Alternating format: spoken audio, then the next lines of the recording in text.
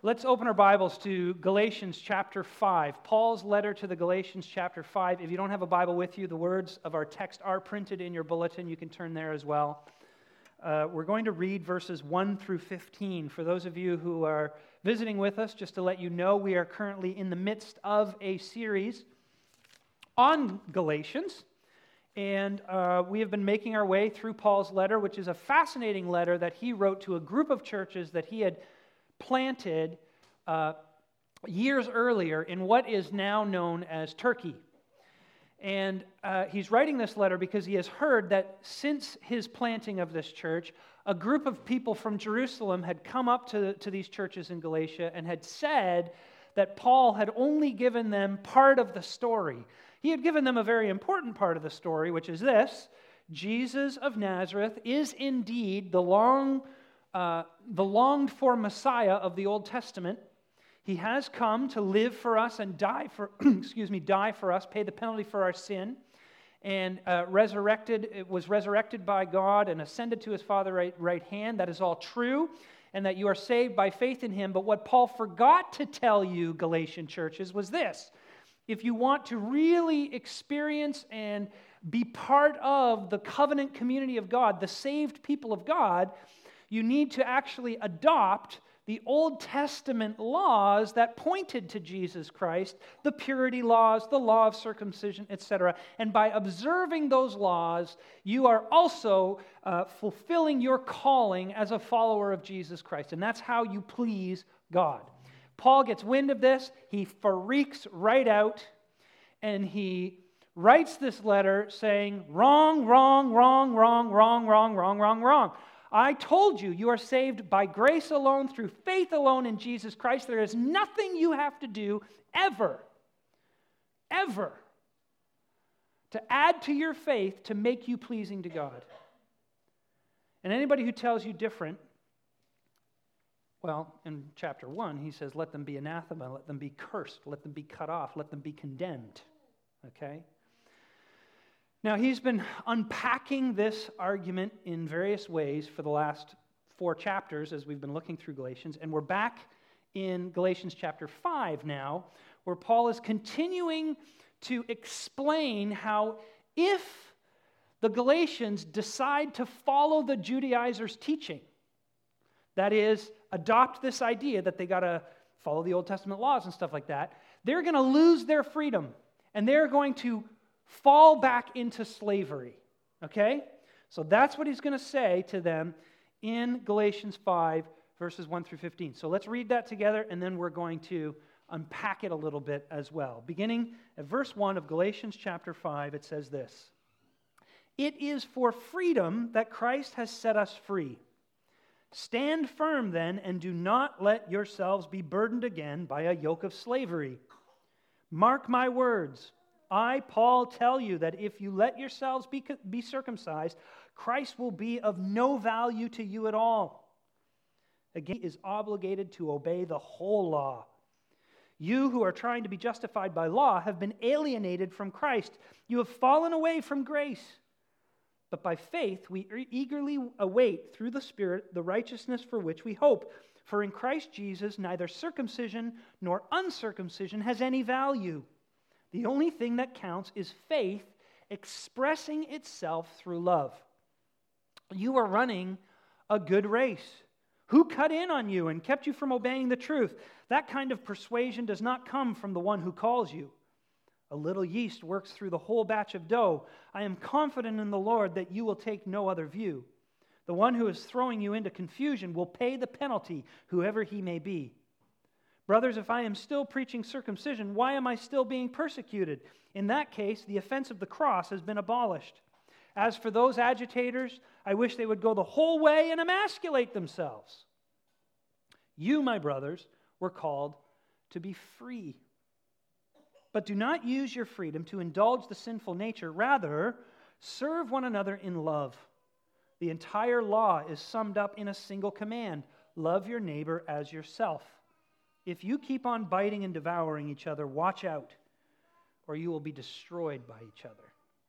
This is God's word.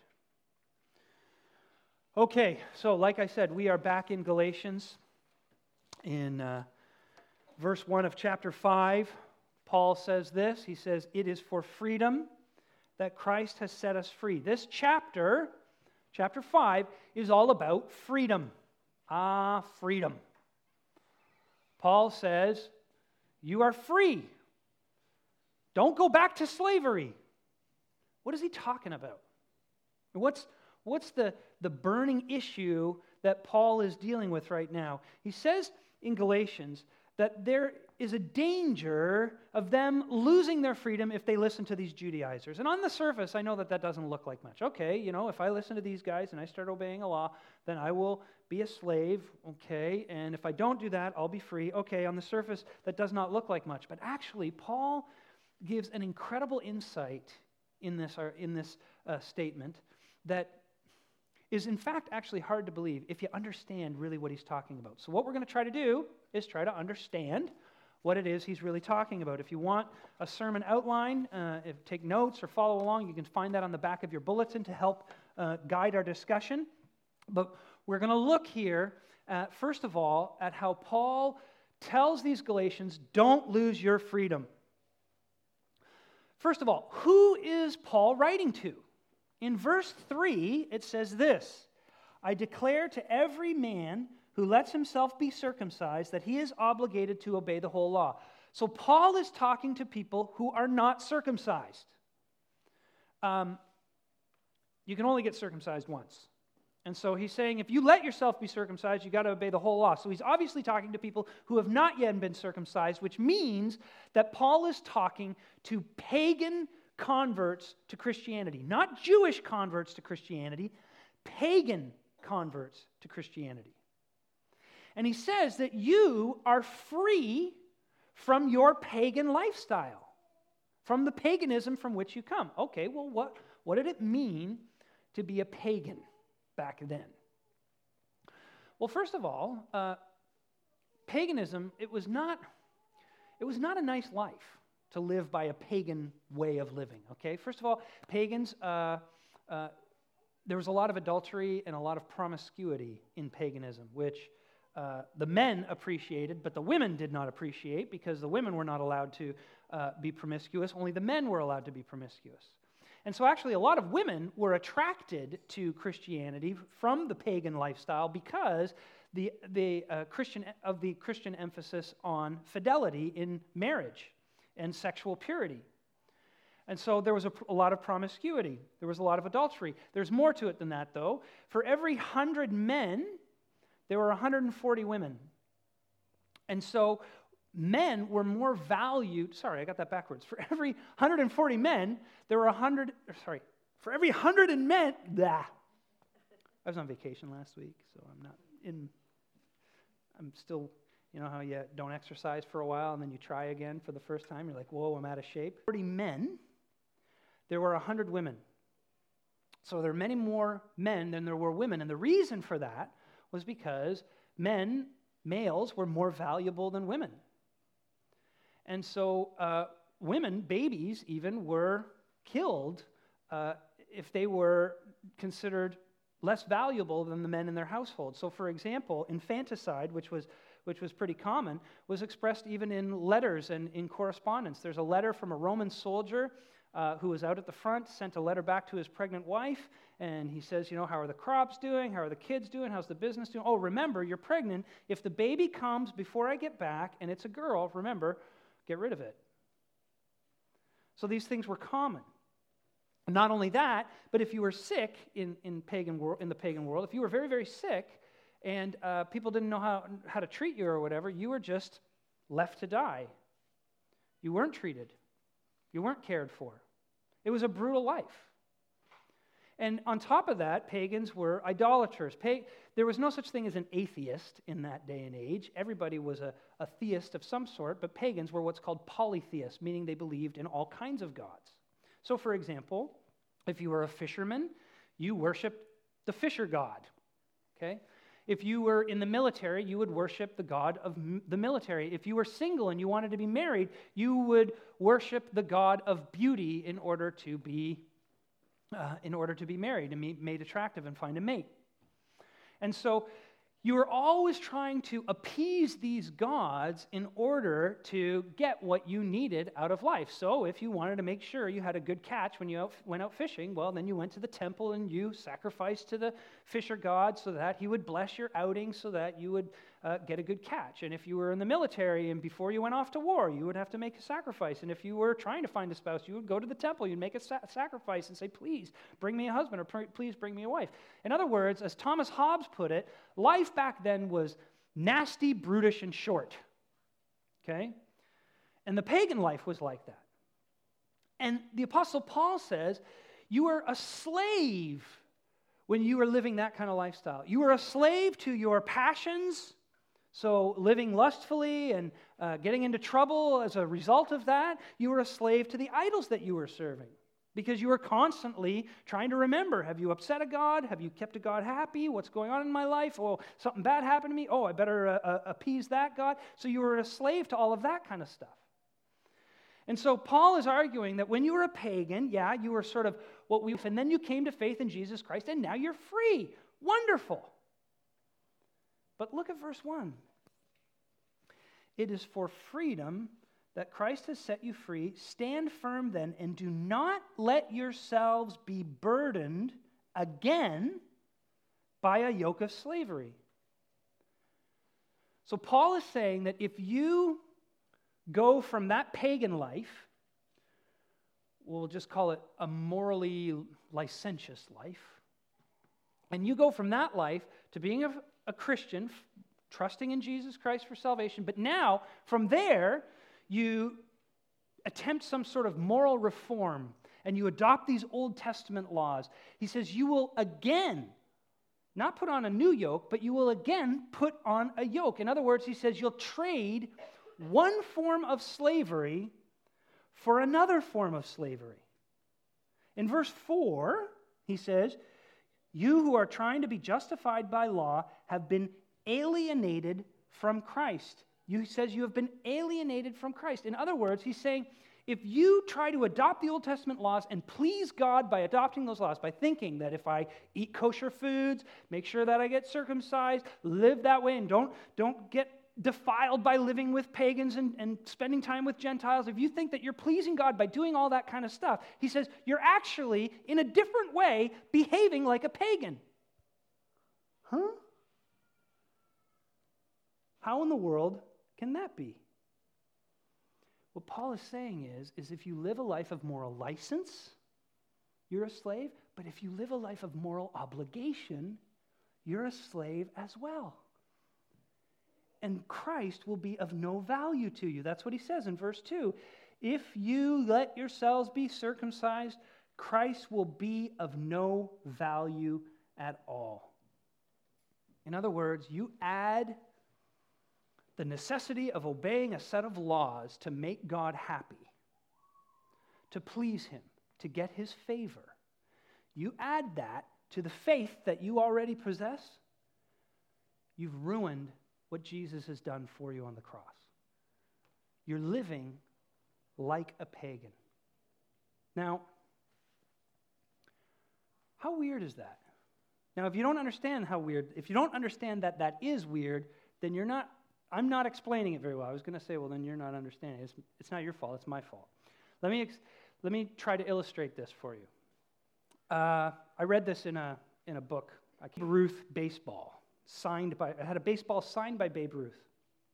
And it was very dear to him and important to him, and he kept it in a glass case and kept it on his mantle and all that kind of stuff. And he ran into some financial trouble years and years and years after getting this baseball, so that was signed by Babe Ruth. And he thinks to himself, well, this baseball is of great value. If I sell it, I can pay off some debt, and, I'll be okay.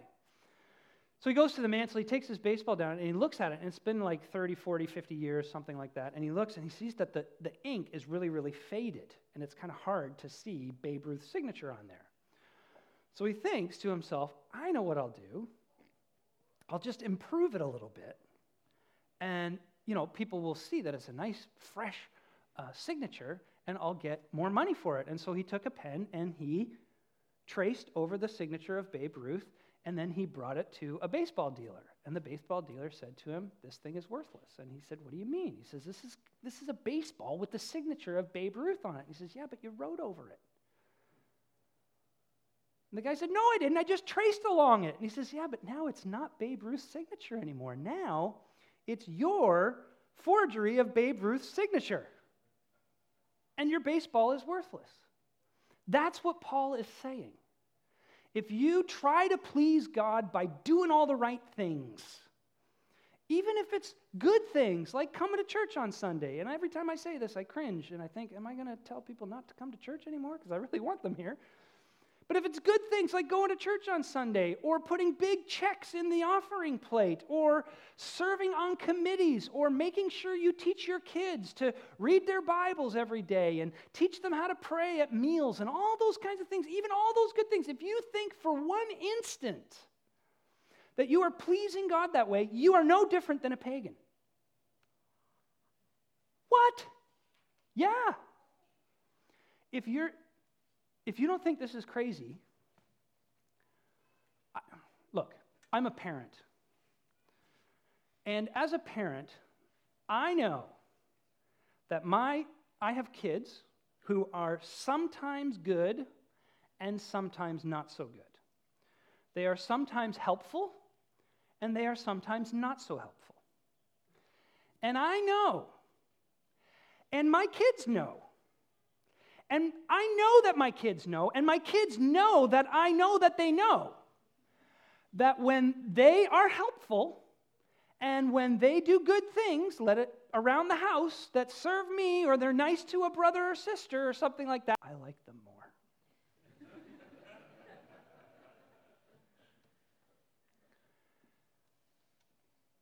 Here's the thing.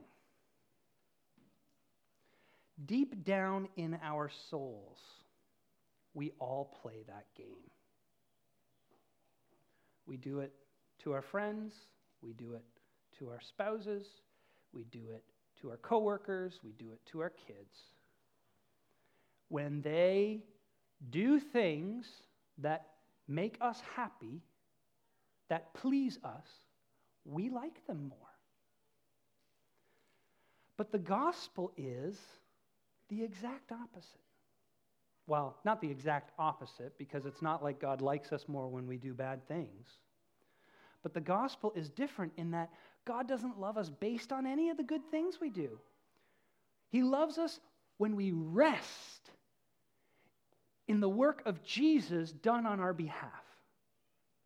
And let me tell you, this is an utterly unique teaching. You will not find this in any other view of life, system of thought, or world religion. Nobody else is going to tell you that you get the reward at the end. And if the reward is transcendence, or the reward is reincarnation, or if the reward is joining with the one world soul, or if the reward is a higher consciousness, I don't care what the reward is. Call the reward whatever you want.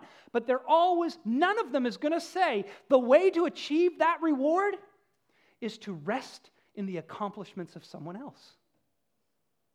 They're not.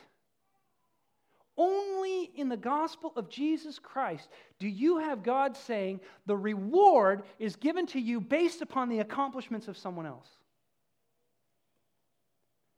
And religious people, even in the church, this is why I'm hammering on this, because the human default mode of living is to accomplish it ourselves.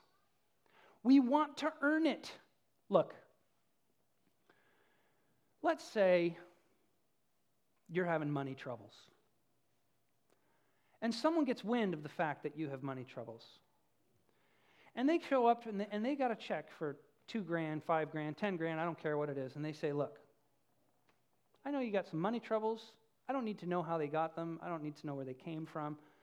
Here, let me help you out. I just want to help you out. Take the check. Do with it whatever you want to do. How do you feel? 95% of you, I know how you feel. Because I don't want to take it. Because I don't want to need it. Because I don't want to receive it. We are terrible at gratitude. Human beings are awful at receiving gifts. The problem with the gospel, if I can put it that way, is that it is humbling. Because the only way you can receive God's reward is as a gift. It's the only way. That's why time and time and time and time again, you read through the Gospels over and over and over again, Jesus is showing us in his interactions with people that it's not the rich that are in and the poor that are out, or the poor, not even necessarily the poor that are in and the rich that are out. It's not the smart that are in and the dumb that are out. It's the humble that are in and the proud that are out. And you can be rich or poor and proud. Okay. Where was I?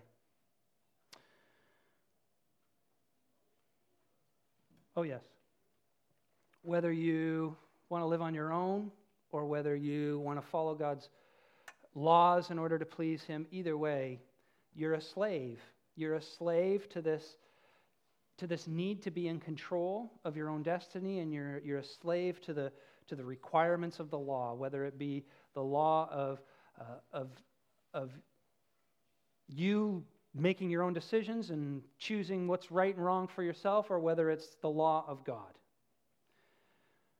Paul says, don't lose your freedom. Rest in the finished work of Jesus Christ. Okay, so there's nothing we can do to please God. That's fine.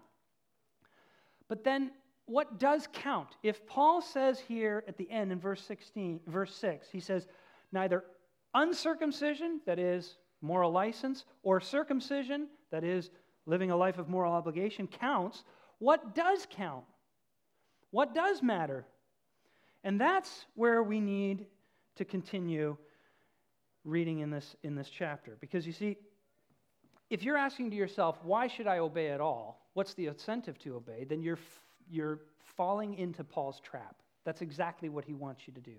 He wants you to ask the question, if all I'm supposed to do is believe and trust in Jesus, why should I bother being good in the first place? If that's the only requirement that there is for salvation, what's the incentive for me to do good? Why come to church on a Sunday? Or why put money in an offering plate? Or why teach like when I was in high school.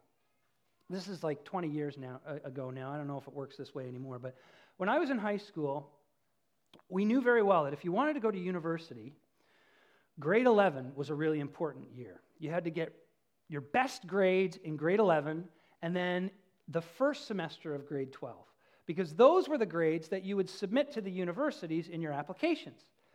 And you would get accepted based upon those. And everybody knew that your last semester in grade 12 was kind of like your cruising semester, because you already got accepted. They weren't going to get those grades in time to find out whether or not you still did well in your classes, and so you could kind of coast. There was no incentive anymore because you already knew you got into the school of your choice. I think it's changed now because we have electronic submission of marks, so schools can catch up a little quicker. But back in my day, they had to take it went with the Pony Express to get to the universities, so it took longer. And so the question is why bother?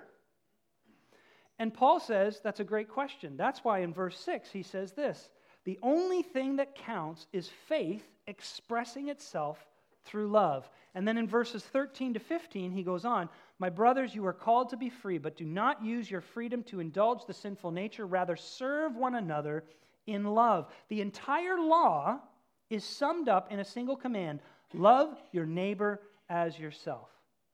So if verses 1 to 5, the summary is don't abuse your freedom, the summary in verses 13 to 15 is, if verses 1 to 5 is don't lose your freedom, the summary in verses 13 to 15 is don't abuse your freedom. What your freedom is meant for is described in verses 13 to 15. And what it's meant for is this: to serve one another.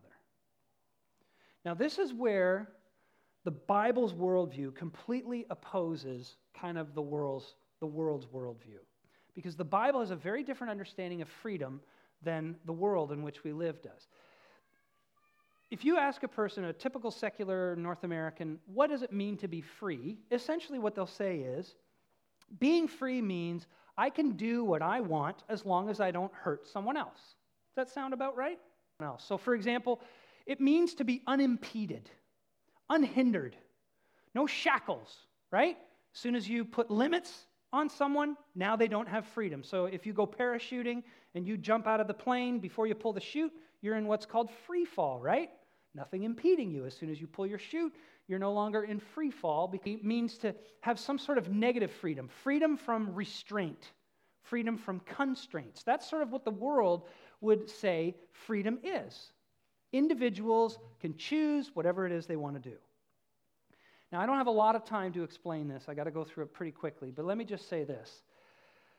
It's very naive to believe that, and frankly, in practice, it does not work.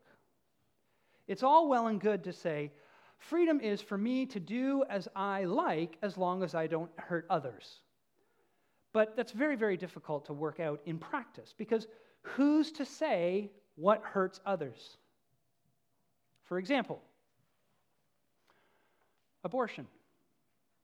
Some would say, I'm free to make decisions about my own body as long as I don't hurt others. People will argue, but you are hurting others if you have an abortion. Another example, gambling. Probably a couple years ago now, in downtown Hamilton, there was a proposal to put in a casino. And some people were arguing that, hey, if I want to choose to gamble, that should be my right to do that. And other people were saying no, because actually it hurts others to have casinos in a district where there are a lot of poor people who might be susceptible to that kind of an addiction. And so there was a disagreement. Marriage.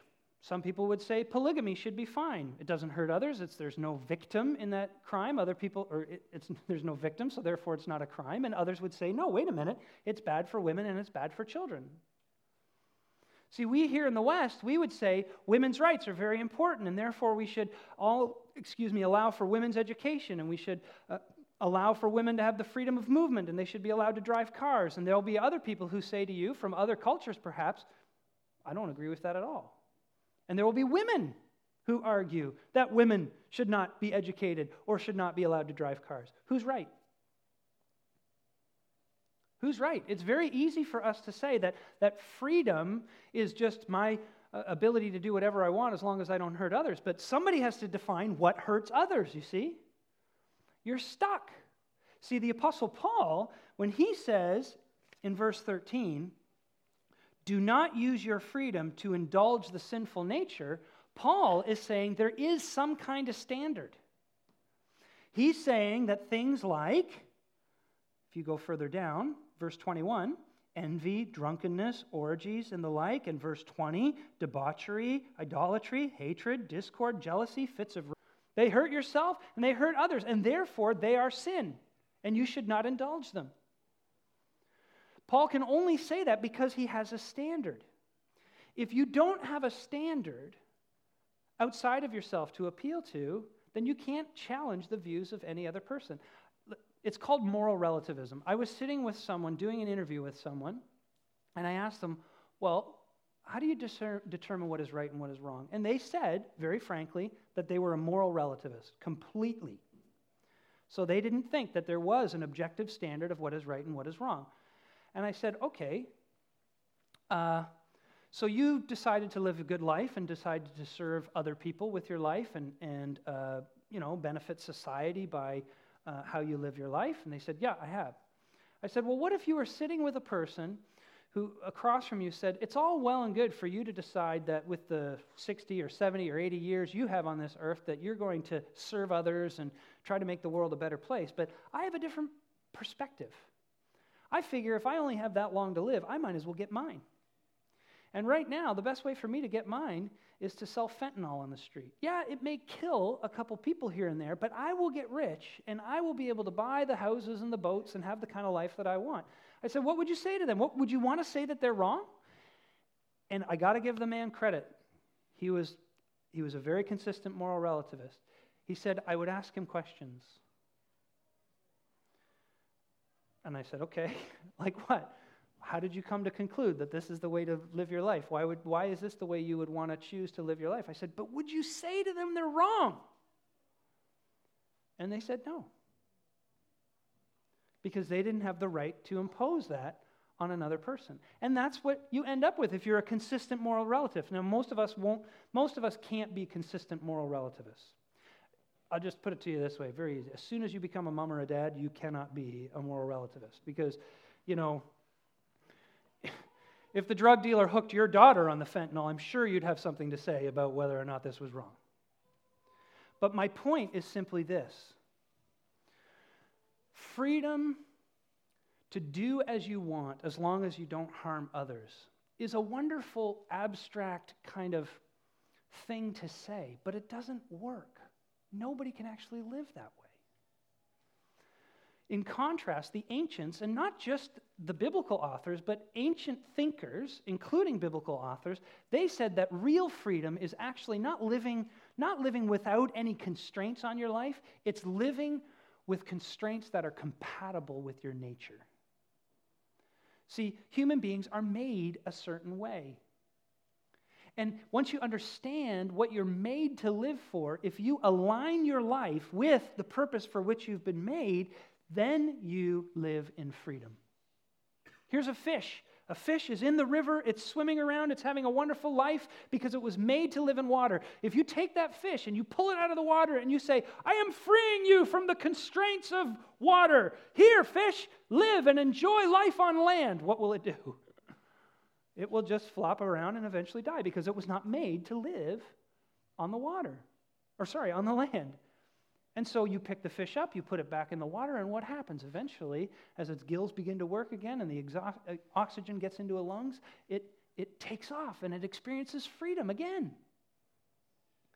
A glider is built to travel on the air currents, right? And it has all kinds of freedom as long as it's doing that. Take that glider and plunk it on a pond or on the lake. How will it do now? Whoopee, right? It won't do anything. Maybe it'll work as kind of a raft. But it won't have nearly the freedom it has when it's fulfilling its design. What about humans? What are they built for? And that's what Paul explains in verse 6 and verse 14. He says human beings are built for love. The entire law, verse 14, is summed up in a single command: love your neighbor as yourself. Human beings were built for relationships with God and with others, and anything that destroys those relationships comes from the sinful nature. And what Paul does is brilliant here.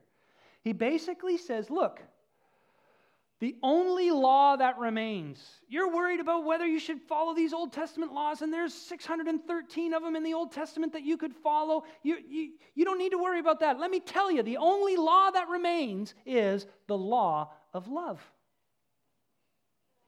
And it's remarkable if you really think about it, because love restrains.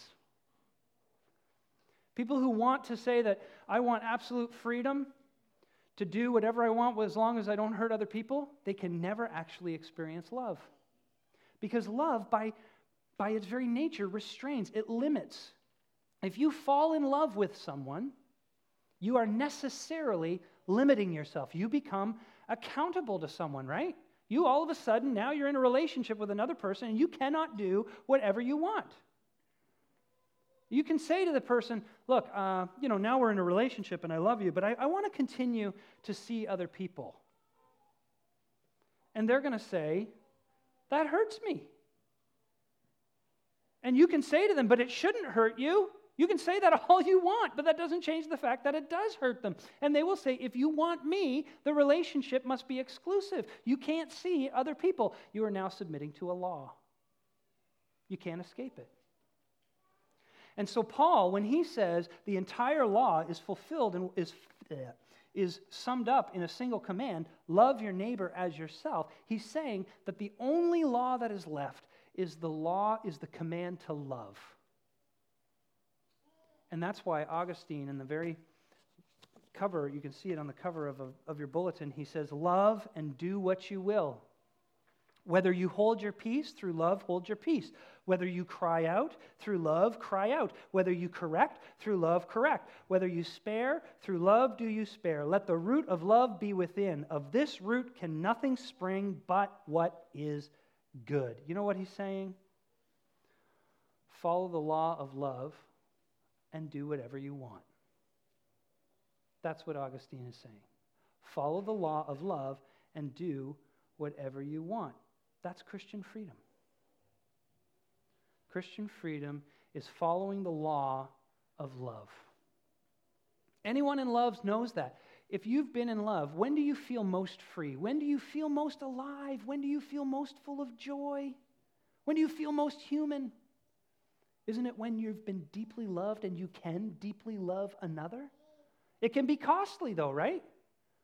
If you're deeply in love, it costs. I mean, it can cost money because now maybe you're paying for dinners or movies or something like that. It costs you time because you've got to spend that time with that other person. It may even cost you some things that are dear to you because, you've got maybe a couple of buddies that this new love interest doesn't really appreciate all that much, and you have to decide whether you can hold on to both those sets of relationships, and you can't. You've got to give one up. It can cost. But in the end, you're happy to do it. Why? Love, right?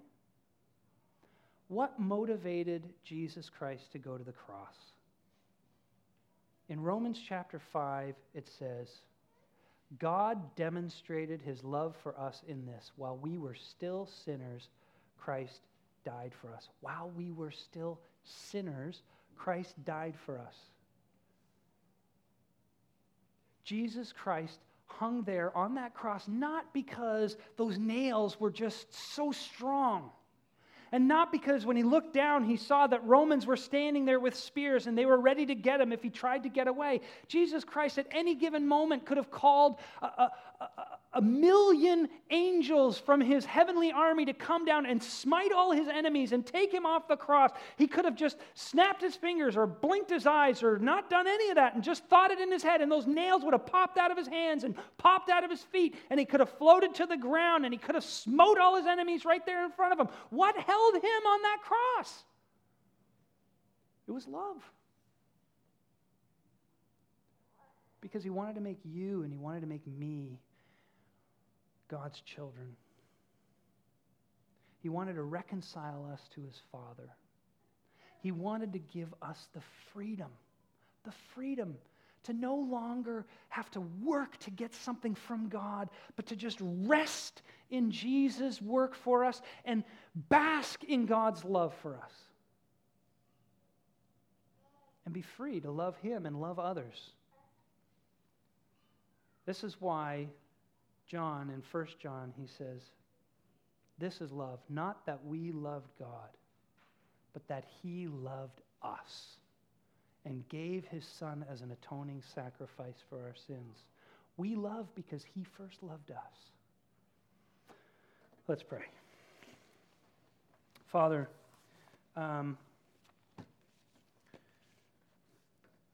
after all that talking, at the end of the day, really what Paul teaches us in this passage is there is nothing we can do to make you love us more. There is nothing we must do to make you love us at all. All we need is nothing. All we need is faith. Trusting in your Son. Help us to do that. Help us to rest in that. Help us to be motivated out of that, to serve you and serve others. Not to get anything from them or you, but to simply spread that love that you have given us. I haven't spoken with great clarity this morning. I pray, Father, that you would pierce through all the clutter and root in all of our hearts the one message that really matters. That we are free from guilt, from condemnation, from shame, from the penalty of your judgment, and from death. Free from all of that because of what Jesus did. Teach us to simply rest in his work, his accomplishments done on our behalf. In his name we pray. Amen.